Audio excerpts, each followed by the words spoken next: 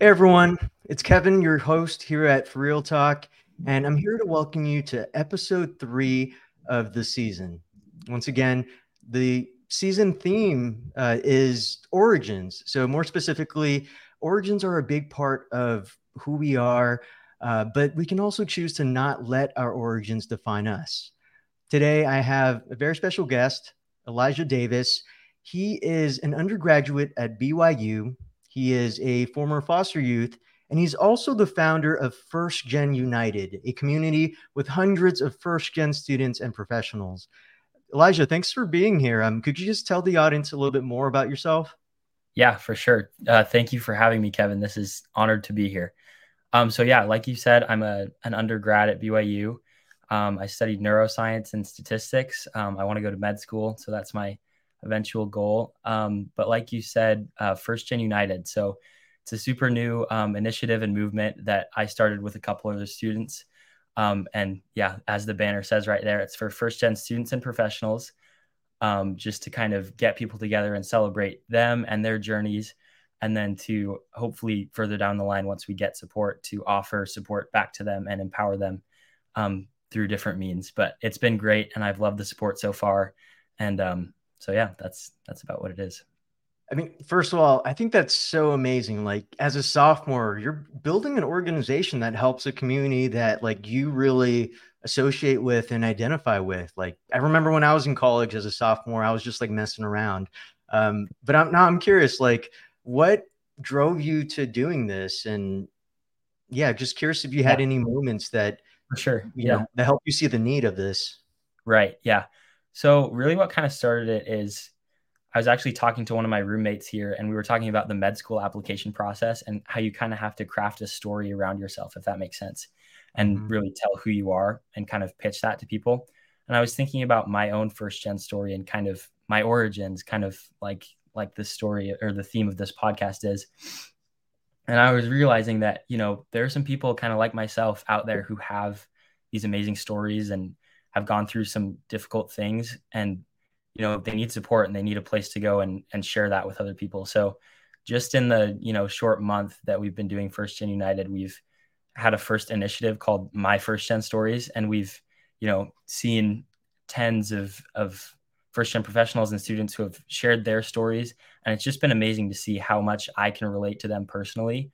um, it's just been shocking, the inspiring experiences and insights these people have to uplift each other, and just the amazing things that they can do despite the sometimes difficult hands that they're dealt. So that's kind of what inspired it. And just with the amount of support we've seen so far, I think that these shared collective narratives have the potential to do more. So we'll see where it goes. Yeah, first of all, I love that. Like, a big part of what you're speaking of is this socioeconomic inclusion when it comes to stories that you see in like TV or film. And, um, I think a big part of being first gen and low income in that background is just this feeling of like shame, right? Like, just, for myself, like growing up poor, and the shame around that, and just kind of turning that into a more like powerful story, right? So, when I'm curious, like, were there any specific stories you remember from other first gen students and professionals that really inspired you? Yeah. Um, there have been so many. Going back to what you said a second ago, though, shame, I feel like, is something that's very prevalent that comes a lot with this. I know in my own story, it's something that I was actually really hesitant to tell people, that I, lived in foster care and that I'm a first gen, and was actually a big part of my motivation in sharing my own story.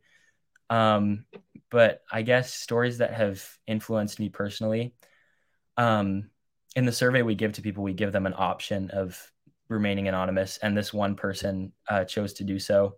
There are so many great stories, whether they share who they are or not. But this Mhm. one particular impacted me. We posted it recently, but they came from a community where you know it was a girl, a female, who the tradition was that girls just stay at home and they don't pursue education.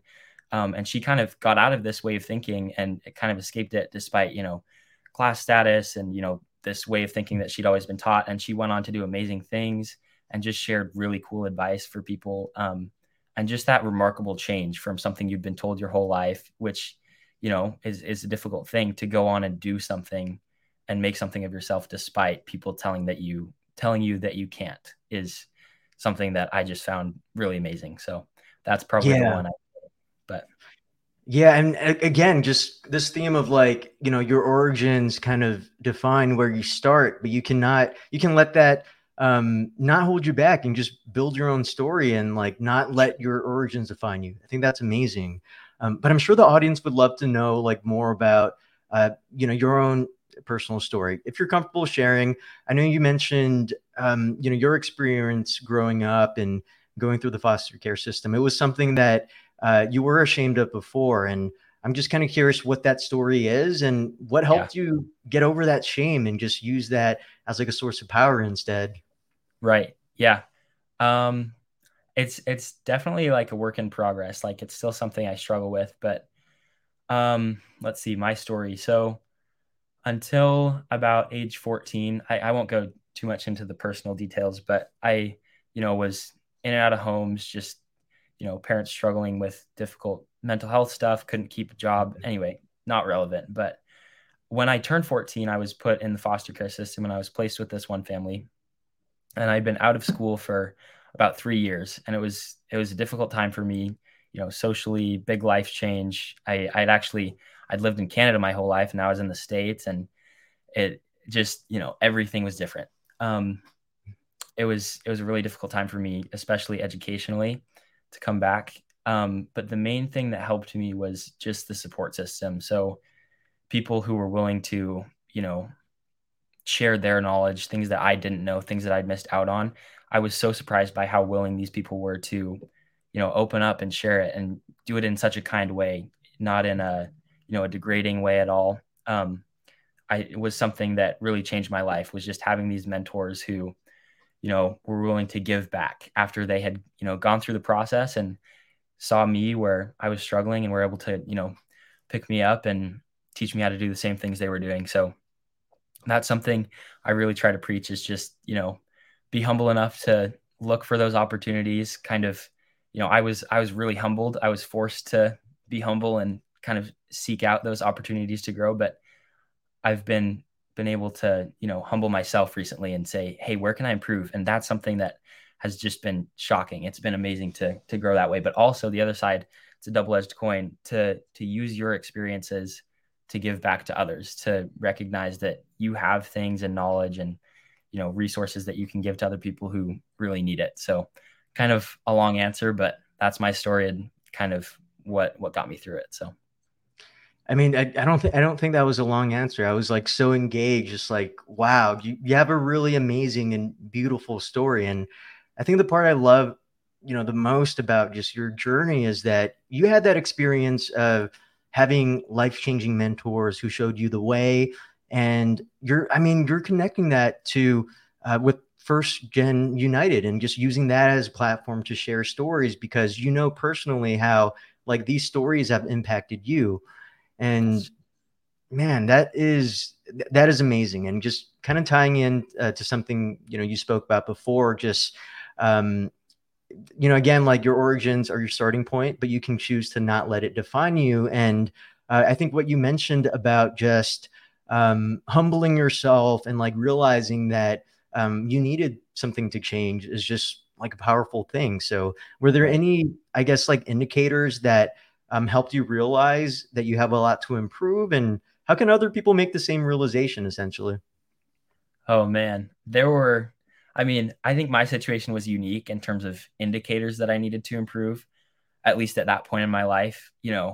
I was, I mean, it was pretty obvious. I'll say that. Like I was entering high school with like a fourth grade math level, reading level. It just, Mm. I needed help really. But I guess to answer the question of indicators now, I don't know. It's difficult. Like, I guess you definitely don't want to compare yourselves to other people. I think that's a detrimental thing, but kind of in a way, just looking around me and seeing other people and saying, everyone knows something or has some skill or some experience that I don't have. And, just making myself open, a sponge to all of this knowledge that other people have, and trying to learn something or, grow from the people around me, I think has been probably the best way I would put it. But yeah, I feel like everyone has something they can share. So just be open-minded, I think would be the best way to put it.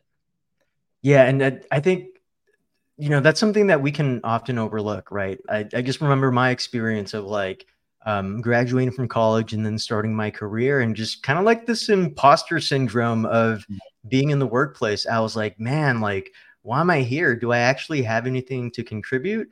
But it turns out that for a lot of first gen students and professionals, there is a lot that they've had to overcome. They're navigating institutions without a lot of guidance. You have to be resourceful and to have a lot of grit to succeed in that environment when you don't have a lot of guidance, right? And these are skills that you can apply to your career, like just after college and beyond. And honestly, I think this is stuff that, it's sad that a lot of first gen students and professionals just don't realize how powerful they are. And, I think that by sharing more stories like this, especially, both on the For Real Talk podcast and also First Gen United, I think that's going to really bring together the first gen community so that we can really lift each other up.